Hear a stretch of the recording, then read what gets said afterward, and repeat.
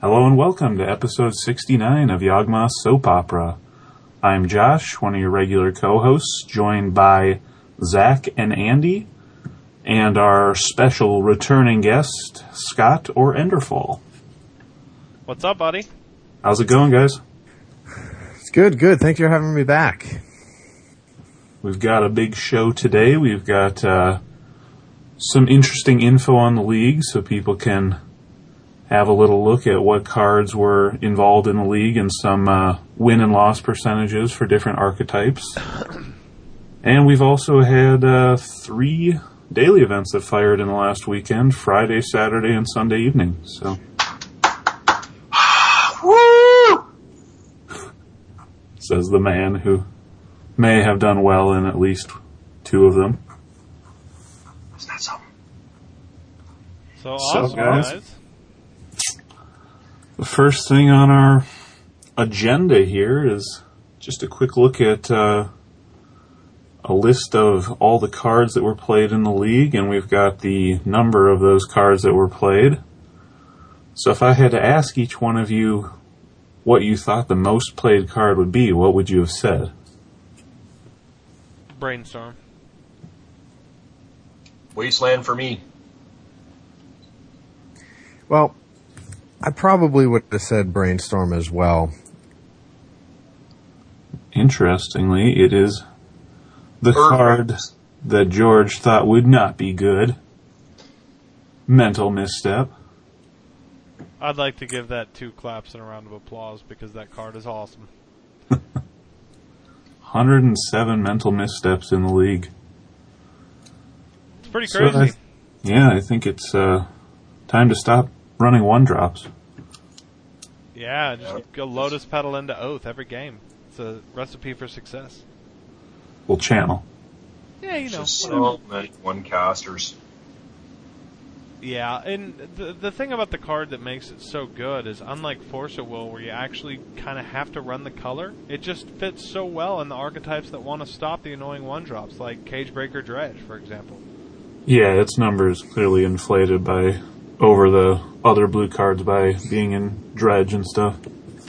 Andy Montolio, is this a card that you could ever see being played in stacks if you're like on the draw? I don't think so, Zach. When it first came out, I actually got excited about it. I'm like, all right, I'm going to have a way to stop nature's claims, or that sort of thing. And I actually tinkered with it a little bit. But the problem is that you're playing a deck that's built around spheres, and you're not always reliable on non-workshop type mana. And I just found myself getting farther and farther behind under my own spheres, trying to actually cast it. And also, life is at a premium in a deck like Stacks with the Ancient Tombs, and I just found that in the end it wasn't that good. So to answer your question, Zach, no, I don't think it's a feasible card. Chalice just seems superior, don't you think? I beg your pardon? Chalice just seems like the better option for stacks. Yeah, it is, but when I'm actually on the draw, I am pretty quick to side out my chalices. I guess it depends on the matchup, but chalice is strictly not as good when you're not playing it on turn 1. So, I do have open slots there, but not for a card like Mental Misstep. Any other surprising results here, guys? There's quite a lot of basic lands, I noticed.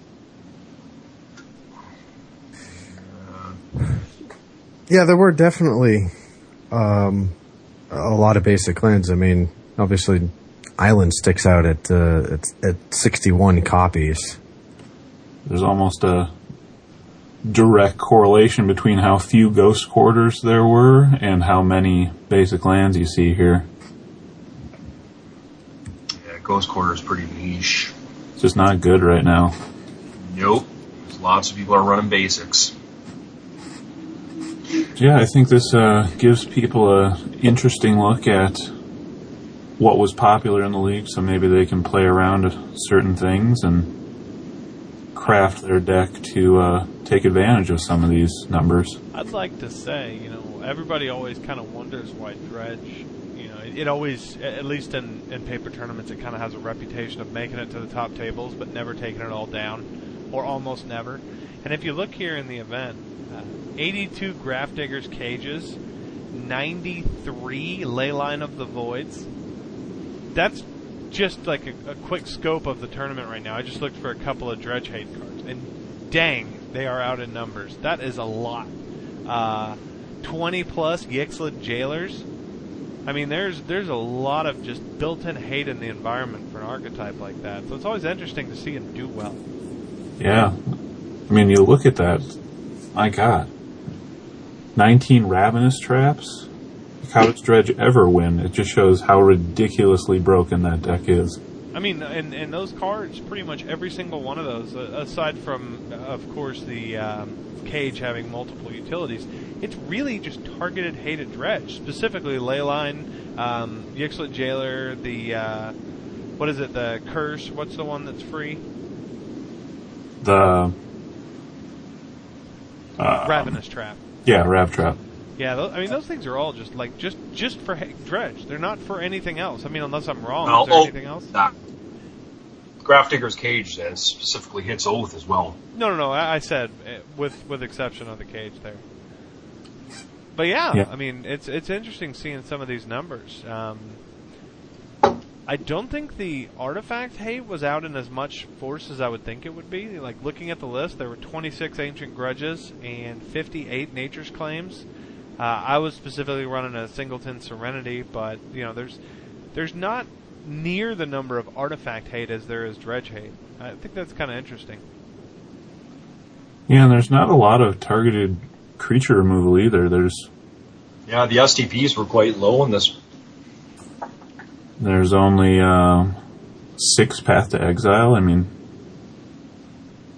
it's strange. I guess a lot of people have moved to Lightning Bolt. Yeah, that's what I was going to say. I think it's more like maybe a little bit more red, the way people are leaning. Like, we talked I don't know if it was right before QT1 or maybe it was like in the Classic Quarter forums, but I was talking about how I just don't understand how red was so much better than white, and white was always the forgotten color. And I mean, this look at the numbers under white. It's kind of a joke. They're all single digits except for STP and Thalia's of all things. Yeah, there's like 50 white cards in the whole tournament. That's crazy. Well, red and white are both labeled support colors.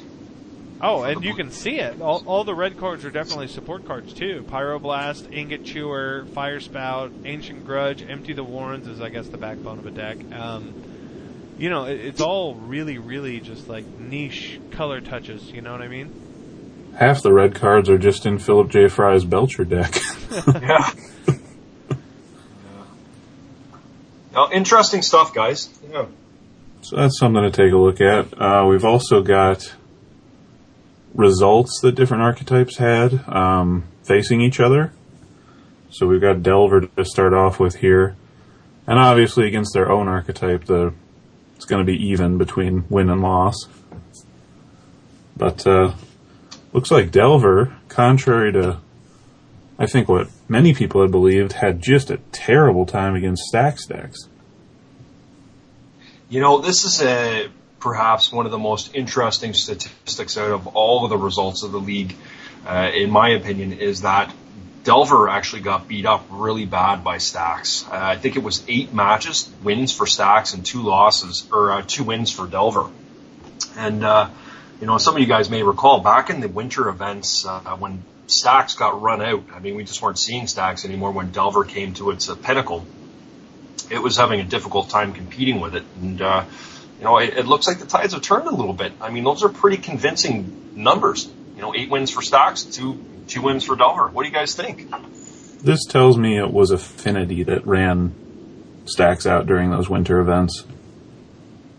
Oh, absolutely. That was a big piece of it. But, I mean, Delver actually was... I mean, I can speak firsthand. Delver is very difficult for Stax to deal with back then. You know, turn 1 Stack or turn 1 Delver, what are you going to do against it outside of exploding with a Metalworker turn 2, turn 3? I was going to say, I mean, I think a big piece of this, and I think I beat Delver in the league 3 times, and a big card for me was Tanglewire, and Staff and In held its own, and also Triskelion was the biggest reason. Being able to deal with them. Was traditional builds of stacks back in the winter events didn't have those tools or weren't using them. So yeah, I think Triskelion is really the one card that put stacks over the top. Andy, were you playing with Steel Hellkite? Yep. That's another card. Yeah, that's another card that I think is has helped stacks with Delver, because before it was always the problem that you could get a quick Delver down. If you could flip them on turn 2 or turn 3, you've got a 3-power flying creature, and Workshop is taking damage from their own tombs, and before you know it, Delver's only attacked 3 times, and the Workshop player is at 3 or 4 life. And I think, yeah, and I think adapting to that, Workshop picked up Triskelion and Steel Hellkite to stop any Delvers that might try and fly over your golems, and that alone is probably changed the entire scope of the matchup. Yeah, I apologize, Scott. I thought you were talking back in the winter events. I didn't actually run Steel Hellkite in this league. Ah, okay. But I absolutely agree with you. I think it's very good. I've seen, as long as you can get it out quickly on the table, I think it's solid. But yeah, Triskelion was really good. I was actually running Worm Coils instead of the Hellkites, which also obviously are quite good in that matchup because you're recouping your life, and they're very difficult for the Delver player to deal with if they resolve. But another statistic I actually found quite interesting in this match, and I'm curious as to what you guys would think about it, was that Oath actually took a really big beating versus Delver. No, Oath. Both lost 4 times, did it not? No, Oath beat Delver 4 times. Oh, my apologies. But, yeah. No, Oath... Oh, okay. My apologies. So, and moving on to Blue Control, you'll see a theme as far as combo results. Combo just did terribly in the whole thing. Yeah. There was barely a win to be had for them, and they faced each other a lot, probably because they were all down in the same part of the bracket, but it looks like Blue Control did fairly well. It had a tough time against Fish, but otherwise, and Oath, but otherwise pretty much held its own. Yeah. It's kind of what you'd expect. It's got the tools to stop a lot of things. Did it just not play Dredge at all? Nope, didn't play Dredge at all.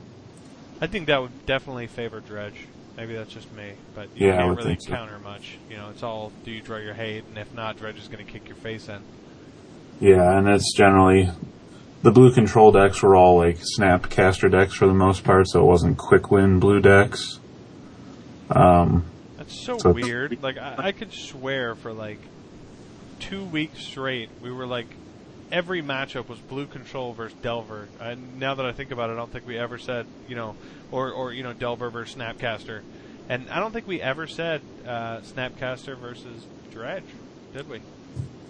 Nope, didn't happen. No, Josh, what about versus Affinity here? Did Blue Control beat Affinity here? Yeah, it looks like 3-2. That's actually interesting because that's where Affinity would typically shine, is against the control style deck. It just vomits its hand out on the board in the first turn. Blue Control, I would think, would have a significant difficult time with that. That's an interesting stat. Well, I think that's part of the shift in these Blue Control decks is getting double value off lightning bolts and stuff like that. Yeah, I was going to say, Snapcaster is the best card in that matchup. Yeah. So I think that's a big part of the change in those decks. Whether it be, grabbing the lightning bolt and reusing it, or, grabbing a brainstorm to dig deeper and find either the ancient grudge they're splashing or whatever it is, Pyroclasm or... Reuse a misstep on some of those dorks or a skull clamp. Yeah, true enough. So up next we have the fish results, and they had at least 50-50 win percentage or better against everything except Delver. Delver, they only went 2-5. I don't think that. I know it's crazy because it looks like there's 7 games played there. I don't think that sample size is big enough to really You could tweak fish so easily to just eat Delver, in my opinion. I mean, you really could if you wanted to. Just throw Green Lavamancer in there. There you go. I mean, that's it. and seriously, aside from the fact that it's tough to fill up the graveyard for fish, I mean, something like that would be, shit. Or excuse my French. You could throw in a singleton Cursed Scroll. You know what I mean? Fish always has an empty hand. Sure. Or you just play Cavernous Souls, Yeah, That's pretty rough for Delver to have to beat a uncounterable Knight of the Reliquary or something like that. Yeah. Exactly, and then what do? They either go get a Wasteland, go get a Mazabith, and just start bringing it to you. Yeah. You're toast. So, up next is Dredge. Very small sample size. 3 Dredge decks in the whole event. And you can really tell that it's all about the hate by looking at the results. Yeah. Yeah. It's like, did you draw your hate? Did you not draw your hate? It's like you have 60% of your sideboard's hate, and most of these matchups are 50-50, so it's like, it's a flip of the coin. Yeah, this doesn't tell us much. I mean, they lost their one match against Stax. Wow, big deal. They'll win the next one. It doesn't tell us anything new about Dredge, really. Now that was Monty playing Stax, so I don't think they'd win their next one. You beat me to the punch on that one. I was going to say, actually, Dredge was in second place at the end of the Swiss. Is that correct? One of them did go to top 8. Yeah, it was... Chris won. Chris went to the top 8. See, a lot of these losses are... 2 of the losses are George, and he dropped. And then Pitlord, I think, lost, 2 or 3 in a row. So, Chris won, I don't even know if he had a loss in Swiss. Did Pete John drop? I don't think he ended up dropping. He played it out till the end, I believe. Good man. Absolutely. So, Josh, tell us a little bit about the Oath results here. So, we had 5 Oath decks, I believe, in the event.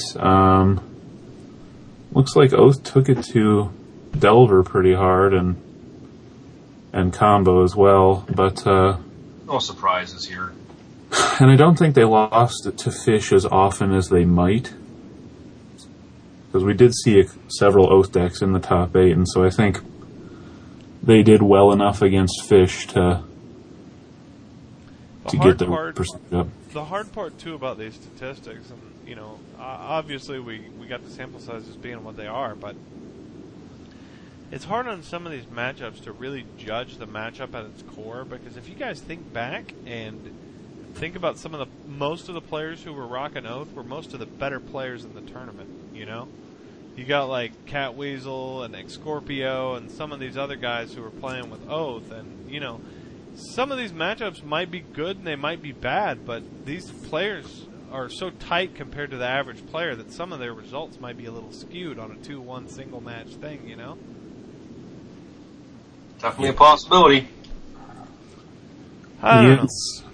Well, there was an inordinate number of Oath decks in the top 8 for how many entered, so... Yeah. And it was certainly some good players.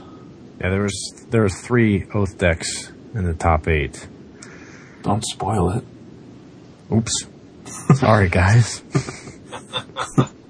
Up next, we've got Stax, and looks like they just pretty much played Delver every time, and did well, as we said. And Who was lost. organizing these games? That's what I want to know. How did it end up that way? I'd blame the matchmaker. I know. Well, it ended up in your favor. What do you have to say for yourself, Scott? I was obviously asleep at the wheel when I was making the pairings. Next time he'll make extra special Montolio pairings. That's right. I'm talking about Affinity every time. Combo every time. Fish every time. the acrobats. Give them a bad matchup. So last up is Affinity, and 3 Affinity decks were in the event as well. So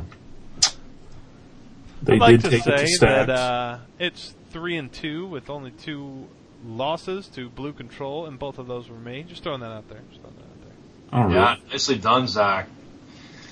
I've actually when we get a little bit further down into the podcast here, when we get into daily events, I've got some interesting tech to talk about actually revolving around Affinity.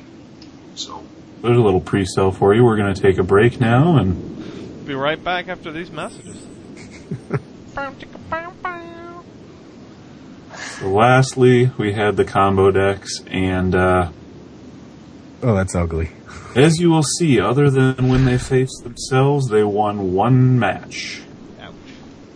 do you want to know what I actually find extremely interesting about the combo results is that they combo versus combo was a 50% split. It's Yeah, that's crazy. a little bit of surprise there. But did they really have 6 matchups? Yeah. Oh my goodness. What? Is Man, who made being- these pairings? You're being facetious, right, Andy?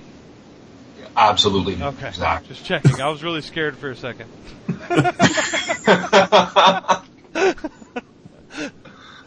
So it looks like if you want to win and you're a combo player, you should play another combo player. And you'll win half Yeah, the that's time. actually kind of funny that they paired off 6 times though. And those are a variety of different combo decks, so it's not like it was mirror matches. It was Belcher and LED Storm and High Tide and... It was all different kinds of terrible. Sure. So lastly, we just broke it down by archetype and how many entered and how many actually made the top 8, and you will see that Oath was the clear champion by percentage there.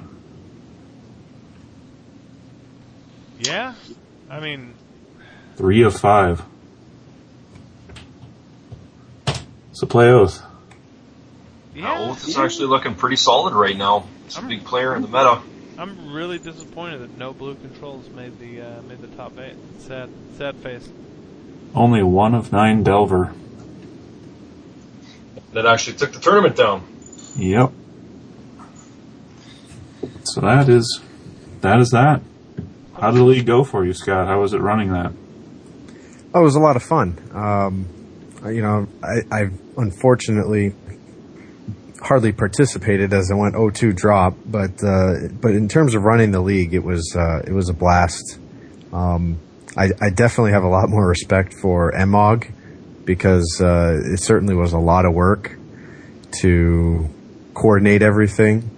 But I mean, at the end of the day, I think everybody that I spoke to, and even those that solicited their, gave me comments unsolicited, were generally favorable about the league format, how it was run, the fact that they're looking forward to continuing the league over the next 3 seasons, and ultimately gearing up to the Invitational. So I'm excited to get number 2 started, which will be starting in just a few more days now. And 27th is the deadline to get decks? That's correct. Right before midnight on Saturday, October 27th is when the deck lists are due. And then we'll be starting the tournament promptly on a Monday, October 29th. One change I am going to make this year, this season is that everyone will have the entire weekend to play their matches. So the matches will be due on Sunday night instead of Saturday night, and I will do my best to get the pairings up by Monday morning, but because of my my work schedule, that might happen, and that might not happen until Tuesday, maybe even Wednesday in an extreme case. But I think there were quite a few people that had to draw because they couldn't find the time on the weekend to get the results in, and I was really only giving people one day because by the time I received all the results and tabulated everything and got the pairings out, it was at best in the mid to late afternoon on the East Coast on Sundays. And, I think I realized that that's probably not the best case for everybody, especially when we have people in Europe and Asia, in addition to North America, trying to play in these events. So that's one change for the good, I think. But I certainly had a blast. I mean, I don't know about you guys, but just being able to talk about Classic as an active format has been welcomed. Let's put it that way. I think it was huge success. The first thing Alberto told me after he took it down was he's already got, I think, 2 other clan mates that he's bringing into the events, or into the next season. So hopefully we build from there. Yeah, excellent job, Scott. Well done. Definitely, Scott. Thank you. Did a good job, buddy. Breathing life into the format. Keep it up. Well, I can't take all the credit. I know Zach and I were the ones that kind of came up with this idea in the first place, so I have to give Zach equal credit for coming up with the whole concept. No. Josh, no. That's awesome.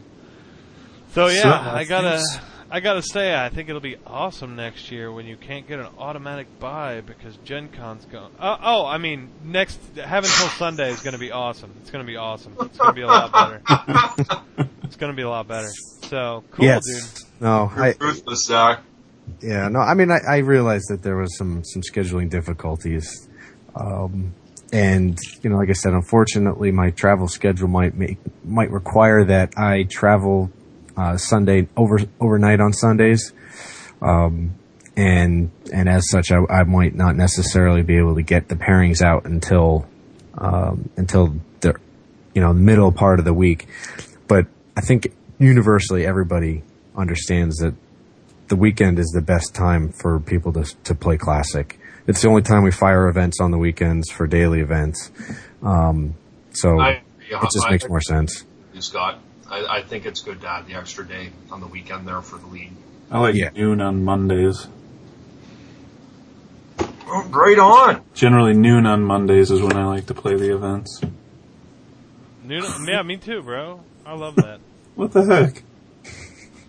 So, I think going right along with the success of the league, we had quite a bit of success with daily events this last weekend here, and fired an event Friday, Saturday, and Sunday nights. Good work, guys. Let's keep it up. So, Andy, I know you were in all 3 of these events. You want to start us off with the October 12th event? Yeah, for sure. Actually, the Wolf, 2, took down the event. He went 4-0, and he is running my not-so-favorite deck, Affinity. However, this is an interesting list. There's a little bit of tech in this deck list that I think is most excellent, and I'm surprised Affinity hasn't adapted to it before this, and that he is running 2 Tangle Wires in his deck, which is just... I mean, I spoke to the Wolf after the event, and he told me how good they were and that he was going to up it to 4 Tangle Wires. And, when you guys think about the natural synergy of this deck and how Tangle Wire fits into it, it's just really, really good.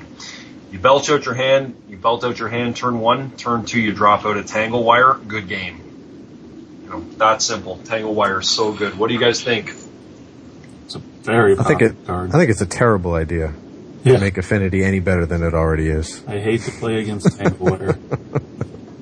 Yeah, I mean, you think about it. I mean, like, let's just say you get down the Paltry Mishra's Workshop, turn 1, you drop out, take your pick, 2 Pestermites and a Memnite and, whatever, pick your other creature there. Okay, that's 3 or 4 creatures out turn 1. Then turn 2, you drop out a Tanglewire. Well, have fun your next 3 or 4 turns trying to combat those, God forbid what you pay in turn 3. Like, Now, is Affinity playing Pestermite? But really excellent tech. I think he meant Frogmite. To the wolf. Yeah, I didn't think they were running Pestermite very often. You know what I mean. Signal Pest. Oh, Signal Pest. That was way off. Pestermite, Signal Pest. You know what I'm saying. Yeah, sure. Relations to the wolf. So up next looks like a deck that you would probably also love, Andy, and Lord Sapphire went 3-1 with a Trading Post Stacks deck. Yeah, this is an interesting build, and I don't think something we've actually seen in Classic up to this point. We've certainly talked about the card Trading Post, and here it is, sitting in the money. I don't know. What do you guys think of Trading Post in the Stacks build? This is a smoke stack build. Yeah, I don't understand Nullrod in the sideboard for this. Yeah, a little awkward for sure. I guess he must side out Trading Post and stuff when he does that, but... Well, yeah, it doesn't have natural synergy, certainly, Nullrod, when you're looking at cards like Karn, and you've got, you're running 3 Metalworkers, you've got Trading Posts in your deck, Soul Rings, but... yeah, Revoker just seems better. Yeah, I'm not quite sure what thread he's after with the Nullrods there. 3 Nullrods is a lot of sideboard space, but obviously it was working for him. Took it into the money. Serum Powders is another one it shuts off. Mana Vault, Mana Crypt. So quite a few cards in his deck, but yeah. What do you guys think of Trading Post, Zach? I don't know. Like, I really don't know. I've finally started to realize that sometimes I'm just not good enough at a certain deck type to fully comment on it, and I just have no idea regarding stacks and the general dynamics that the deck has. I'm pretty good at playing against it, but I don't really know how to judge it against other cards that would serve a similar role. And I honestly, I know there's not anything that's super similar to it, but I don't really know how to gauge a card like that. What? I don't know. It looks cool. I mean, on paper, it looks really cool. When it came out, I was like, wow, that might, make some moves. But I think maybe just because of the perceived lack of movement that it's had since it came out, that I have no idea how to really gauge it. I thought it'd be bigger than it is right now. Yeah. Well, the next deck looks like something you can comment on, Zach. Looks kind of like a Zach-type list. Yeah, the next deck's pretty awesome, I gotta admit. Not showing my blue bias or anything, but I love the 4 libraries. I actually, in a deck like this, some people might say, hey, it's a 2-drop 1/1 that gets more cards, but the Squadron Hawk in this deck looks really cool. Really, really good way to maximize brainstorms late in the game. And what vanilla ways? Squadron Hawk's good with Library Alexandra, too. Oh, absolutely. Yeah. That's really hot synergy. I'm sure that's not unintended. Squadron Hawk, Stoneforge Mystic replaces itself.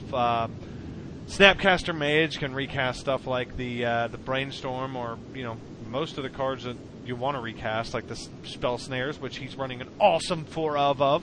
It's a cool deck. Also, I like it. Jace the Mind Sculptor as well. Yeah. Go draw yourself 3 cards, 3 Squadron Hawks, ship 1 back to Jace the Mind Sculptor, redraw it when you cast your next one. Yeah, I'm not digging the mana drains though. Gotta admit, not digging the mana drains. I think Spell Pierce might even be better there. I don't know. This is a standard deck, right? Yeah, exactly. Yeah, cool to see Squadron Hawk. That's really neat. Good for you, Tommy. I like guess we that. should mention it's Tommy Topdecker that went 3-1. Yeah, good. Yeah, I thought we already said his name, but good job, Tommy. Sideboard looks pretty tailored to slapping around Affinity and Stacks, huh? with the Serenities, the Steel Sabotage, some Swords of Plowshares for the little dudes. Ray of Revelation. Script. Looks Interesting. sweet. Well done. Want to take us into the next one there, Scott? Sure. Yeah, no, it's only fitting that my MTGO Academy colleague Chris Cool went 3-1 with a slightly updated version of his green-white Hate Bears deck. The one really unique card in this deck, if you look at the very bottom of the very long creature list, is 3 Veteran Explorers.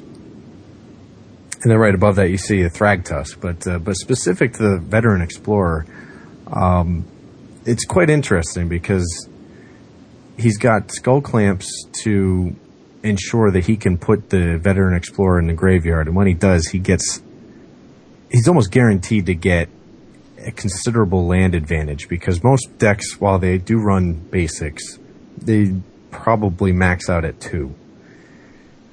Whereas he can dump, depending on how many Explorers he has, he can dump up to 6 basics onto the battlefield, which allows him to cast his Thragtusks and several other cards that would, certainly not seem like you could really reliably cast them in Classic.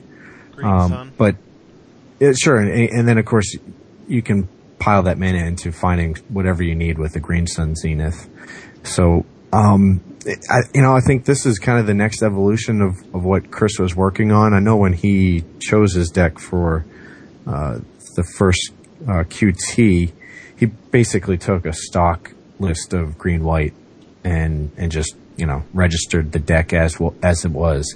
And now that he's had some time to play with it, I think this deck is pretty much his improvement to that deck.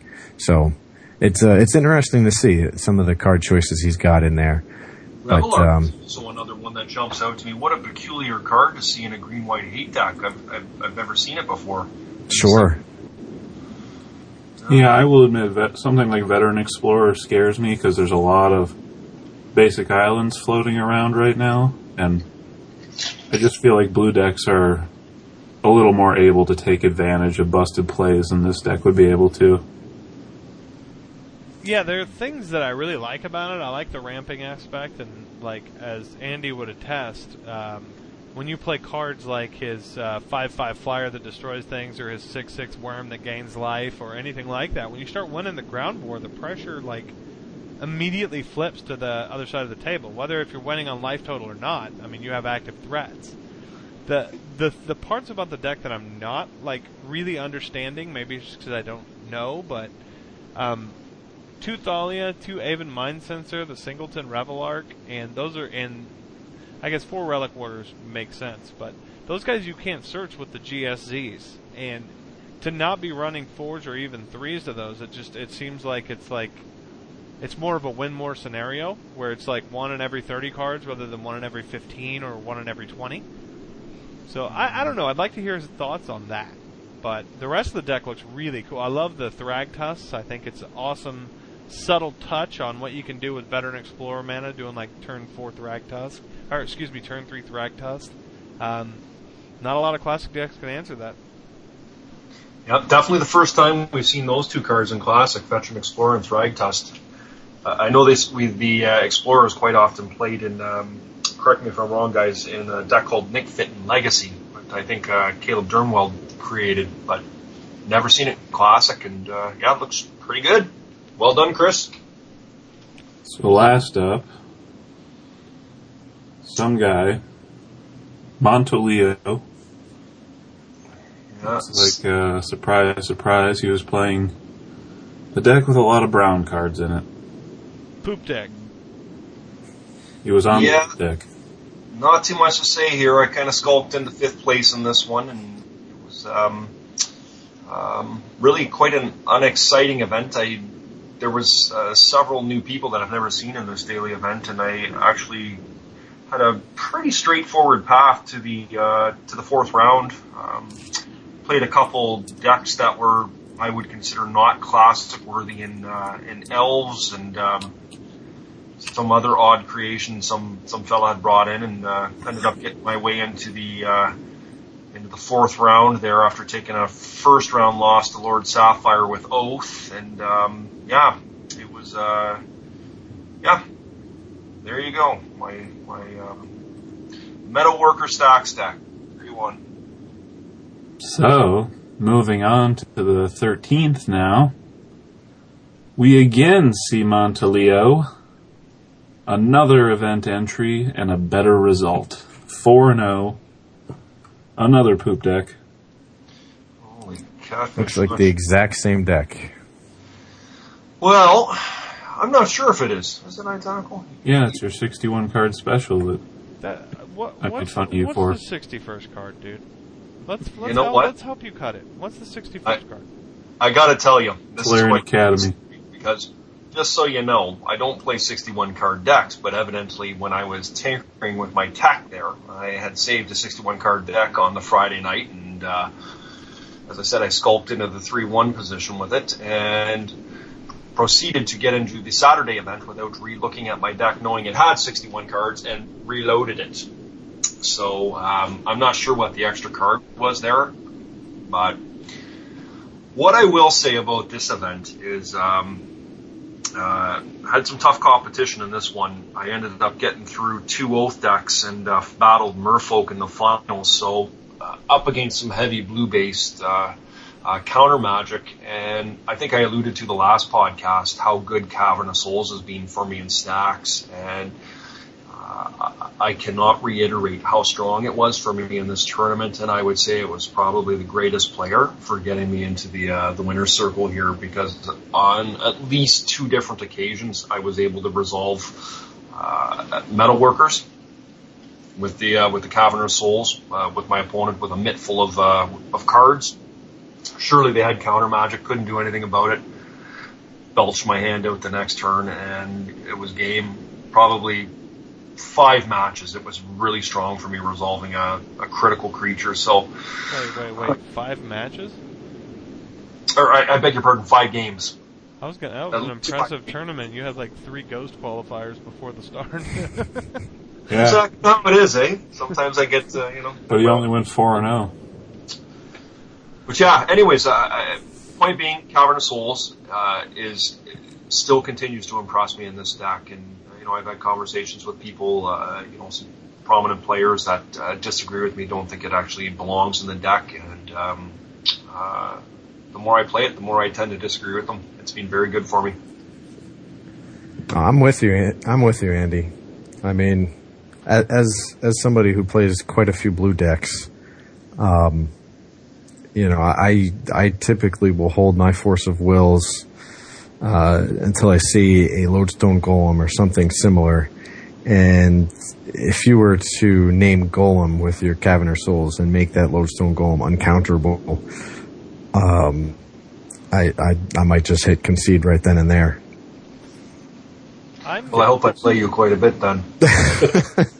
I'm a little bit wary about that logic, because when I play stacks, if I have a Force of Will, I can almost guarantee you it's out of my hand and used by turn 2. I hate to see anything that will let the stacks player gain tempo, and I think it slows you down by a turn inadvertently, because if you have a workshop and you're playing against a blue deck, if you're not running it, you're going to drop that guy out turn 1. Sure, they're going to lose 2 cards and they're going to stop you, but otherwise you're playing either an Ancient Tomb or something like that, and it just seems to me like it adds a turn to your clock. I counter a lot of spheres and stuff like that. I'm not really afraid to big quotation marks here, but I'm not afraid to waste my Force of Will on stuff like that, because it just evens the playing field as much as you can. And now I know Andy, and I know how much he likes poop decking and Ancient Souls, or whatever that thing is, the land. But Cavern of Souls, there you go. I know how much he loves that, so at least against him, I have like a little bit of insight, and I'm like, you know what, screw that, I'm wasting all my forces. Yeah, but I completely understand your logic, Zach. But the thing is I'm not sitting around waiting on my Cavern of Souls. It doesn't play out that way. I mean, believe you me, if I have a turn one play, I'm going to play it out. But where it becomes, and not to say I can't get you on turn one, because I know in one of my matches I actually had a Mana Crypt and a Cavern of Souls turn one. Well, that's too bad. There's my Metal Worker, and well, you can't kill it on your turn one, and that's that. But it's I'm not playing around my Cavern of Souls, but quite often, as I've always said with stacks is a matter of actually just pushing through one creature sometimes through counter magic to make the difference in the game, and it's doing that for me. So it'd be interesting to see how it progresses. And I'll say totally, I'm not in disagreement with you. I probably think the card's really good. I'm just trying to be the voice of dissension, if that makes sense. Devil's advocate. There you go. So All next right. up, we had Boyne going 3-1 with Calavera.deck, and it looks like lots of merfolk here. What do you guys think about this build? Yeah, it looks like he went with the Waterfront Bouncer tech instead of Gilded Drake. And the Phantasmal Image. Yeah, I like don't that see in that too Merfolk. often. I just added it to the Merfolk build I have. It's pretty good against Oath, that's for sure. This is true. Although, I'd still rather have a Grizzlebrand on the table that I can allow to have another one come into play. I can still draw 7 cards off it, True enough. But yeah, I mean, I think it's good tech because he can still also copy his lords and just win on the spot, And he never has to go past 2 mana, and he just gets an extra couple of lords for free. Yeah. So that's pretty nice with his Aether Vials. Next up, we have the Wolf 2 again. Monday he won the last event, and he's 3-1 in this one. Congrats to you, buddy. Rockin' looks like something similar. Affinity, probably the same deck. Yeah, looks like he lied to Montoyo. He did not go up to 4 Tanglewire. Maybe it was, it was a Friday night I spoke to him about it, Next up is Bald Eagle 247. You guys ever seen this guy before? Yep. I've seen him around a little bit. New for me. I don't think I've ever said the name before, but very cool. A much more traditional fish build. Lots of 4 ofs. Yeah, 4 Scavenging Oozes. That's a lot of Main money. deck. 4 oozes and 4 goyfs, man. This guy wants to just meat slap you. Well, I actually played this guy on the Sunday event, and I was playing Green, White, Black Hate, which is built around the Night of the Reliquary, and boy, was he giving me a tough time with those Scavenging Oozes on my nights. Just eating all my lands up. It was really good. It was good for him. Nice. Yeah. Looks like a deck our old pal Timmons would love. Absolutely. And Scott, you want to take us into the next one? Sure. So the last deck on Saturday, when 3-1, is Skype Sucks, who I still have yet to figure out why he chose that name, but I digress. He was playing a Slash Panther Workshop deck, and for me, I'm not that high on Slash Panther right now, but he seems to have rode it to victory on Saturday, so it's good for him. I mean, I don't really think Slash Panther is really any better than a metal worker deck, or even a stacks deck, Or Frogmite. or even an affinity deck. Yeah, but without having played him, I can't really say whether or not they made a difference in his matches. Yeah, looks like an older build. It's got 2 main deck Null Rod and everything, so it looks a lot like the Slash Panther decks that were around a year ago or so. We've actually been seeing a little bit of an uprising of Slash Panther though, over the last couple of weeks. I know Patlum correct me if I'm wrong, has actually placed twice this year with Slash Panther. So it's obviously still a valid archetype. It's still holding its own. Yeah. Whether that's due to the Slash Panther or the other good cards in the deck remains to be seen. Yeah. Well done regardless. So we move on to the 14th, which was Sunday. And looks like the crispy one himself managed to win with his dredge list. Interesting. Nothing super out of the ordinary. He has the Chain of Vapor, the Nature's Claim, and it's really wow. So 4 total. Just think of a 4-pack of 1 casting cost something. Oh no, 2-pack. Wow, he's only running 2? In the main. Why is he even running any then? I don't know. To accidentally win a couple games, I guess. That could be a Lotus Petal and a 3rd Icarid. I don't know. Okay. Whatever. Congrats to him. Good job. Yeah. I was going to actually comment on Dredge here.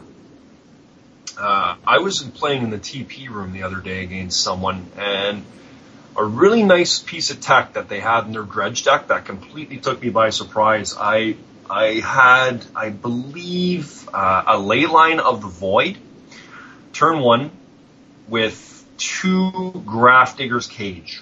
I had 3 pieces of hate in my opening hand in my stacks deck, and my opponent played a turn 2 Serenity out of their Dredge deck. That seems almost unplayable. See, I feel the same way about it.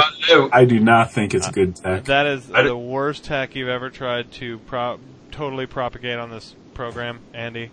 A 2 casting cost card in a deck right here. This deck runs 9 lands that make mana total. Well, they've got Lotus Petals. They've got Lotus Petals. Not even a playset. And he might have 4 City Brass. I don't know. But anyways, long story short, as unplayable as it seems, it friggin' just cleaned my board full of hate where I thought for sure I had a victory. So, well, interesting. I've never seen results oriented. Do you know what that's the equivalent of? And this actually happened. That's the equivalent of me playing some dude who's rocking some standard hot tech deck, and I'm playing one of my totally suited for the classic metagame decks, and all of a sudden he drops some stupid Thrun the Last Troll that I can't do anything about, and I'm just like, oh my god, that card's so good in classic. Well, Durnoth played one, so you'll have to ask him. He thinks it's very good, so... So next up was Xtho13X, and he plays a Stacks deck that goes a little bigger than some of the Stacks decks around. Wow. And he only runs 3 Metalworkers. Yeah, a couple of Mere Battle Spheres, a couple of Hellkites, a couple of Triskelions, a couple of Worm Coils, all main. A couple of Bataspheres. A couple of That is huge. And 2 Duplicants. Yeah, and 2 Duplicants main.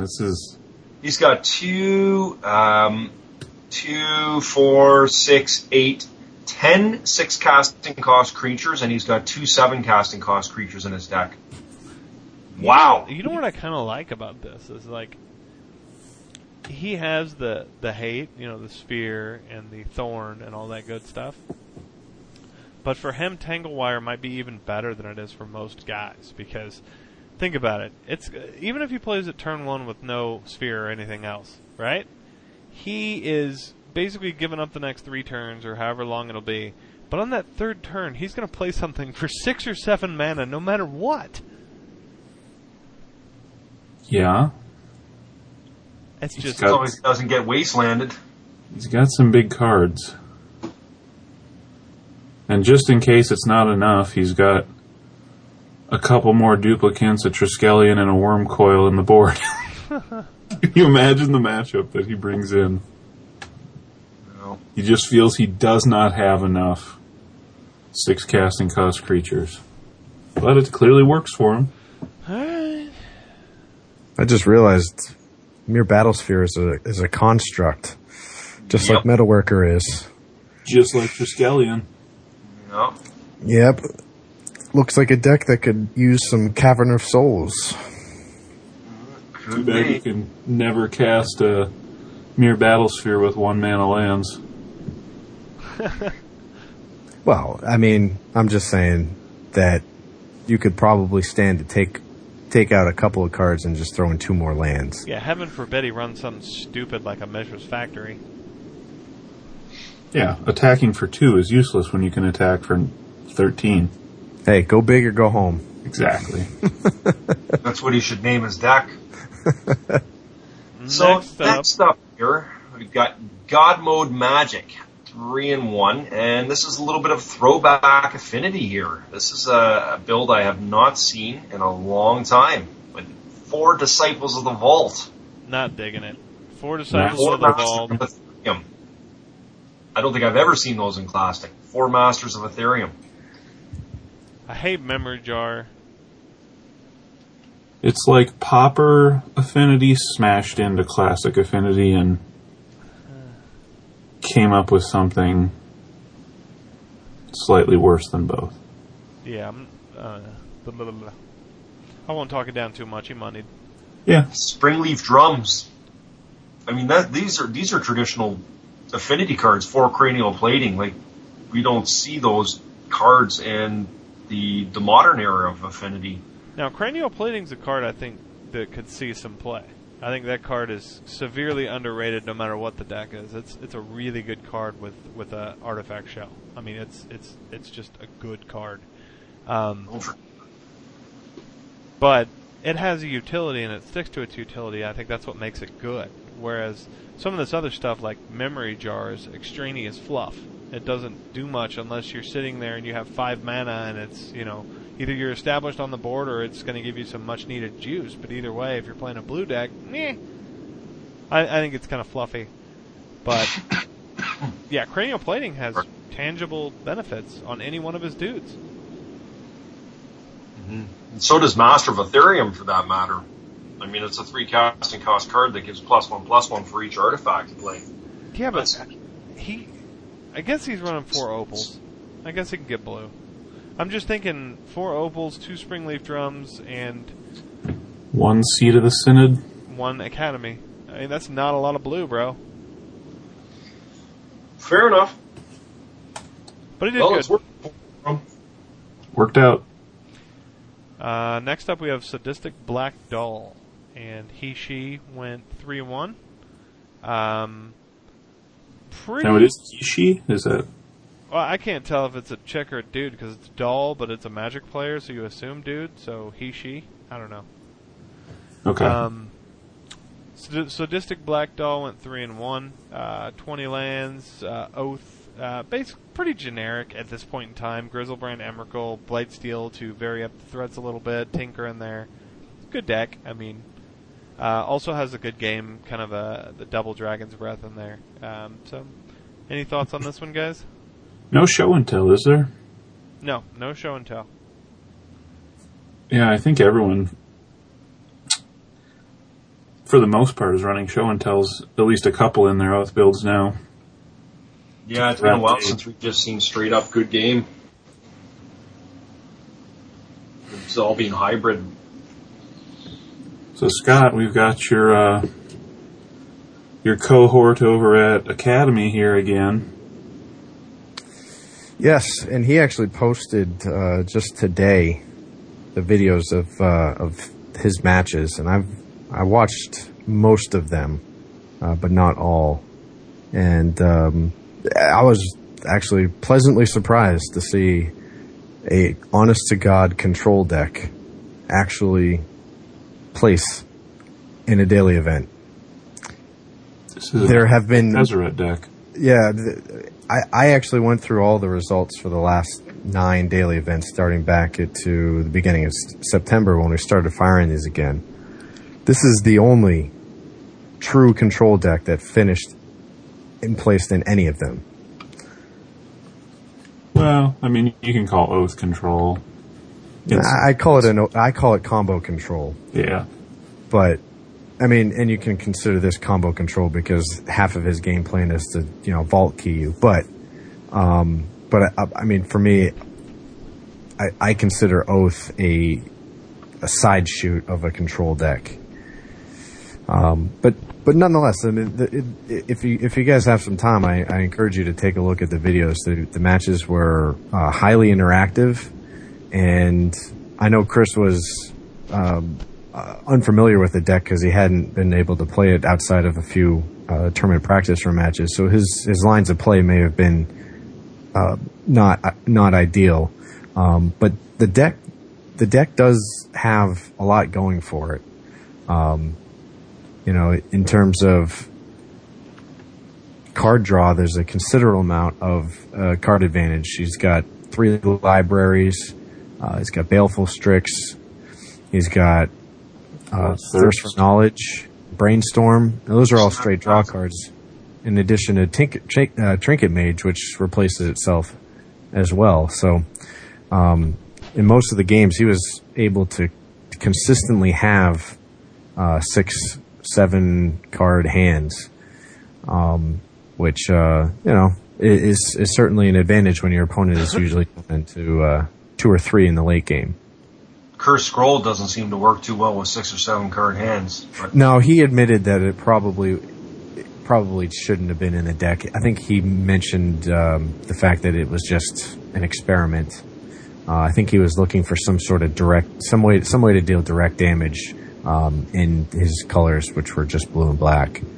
Great card, yeah, but not sure it fits in the archetype. I'm actually wondering about the first thing that pops out to me about his deck list is the fact that he's actually only running 2 Underground Seas and 2 Dark Slick Shores. Is there a reason he's not running 4 Underground Seas? Probably not. I can't say. Issue, I would think. Yeah, I can't really say it's a card access issue, but he may have been loaning 2 of them out to somebody else. Okay. At the time. I'm thinking. I'm just giving him the benefit of the doubt. But, I mean, obviously there would be no particular reason to run Dark Slick Shores over Underground Sea. Yeah, you would prefer a fetchable land, I'm sure. Sure. And the one that enters the battlefield, untapped unconditionally. Yeah. Style points are worth way more than that, gentlemen. Yeah. There is some serious style points awarded for Dark Slick Shores, that's for sure. I also noticed there's a Frost Titan here. I was going to ask Andy if he knew you do actually have to pay 2 mana if you want to target that guy. Yeah, I learned the hard way with that one. It's, that is true, Josh. You gotta pay 2 mana if you want to target this guy. So, that takes us through the events. We have a community spotlight. We're starting with the people that placed top 8 in the first run of the league. And we start out with our winner, Alberto. So we asked him how he became interested in Classic in the first place. And he said Magic is power, and Classic for now has the most powerful cards. And he always wants to play with the maximum possible power. Also, I've always wanted to play Mud, so maybe he'll be running that in the next iteration of the league, and he hasn't had the opportunity in real life to do that. We asked if he could play any deck, what would it be, and he said he has the cards for every Classic deck, basically, and he just wants some jewelry, and he wants to learn how to play Dredge. You know what? I think people really don't understand how hard that deck is to play correctly. I think that's a good point to just note. Dredge might be cheap to build, but to be good at it, ask the Wild Dog. It's not easy. Yep.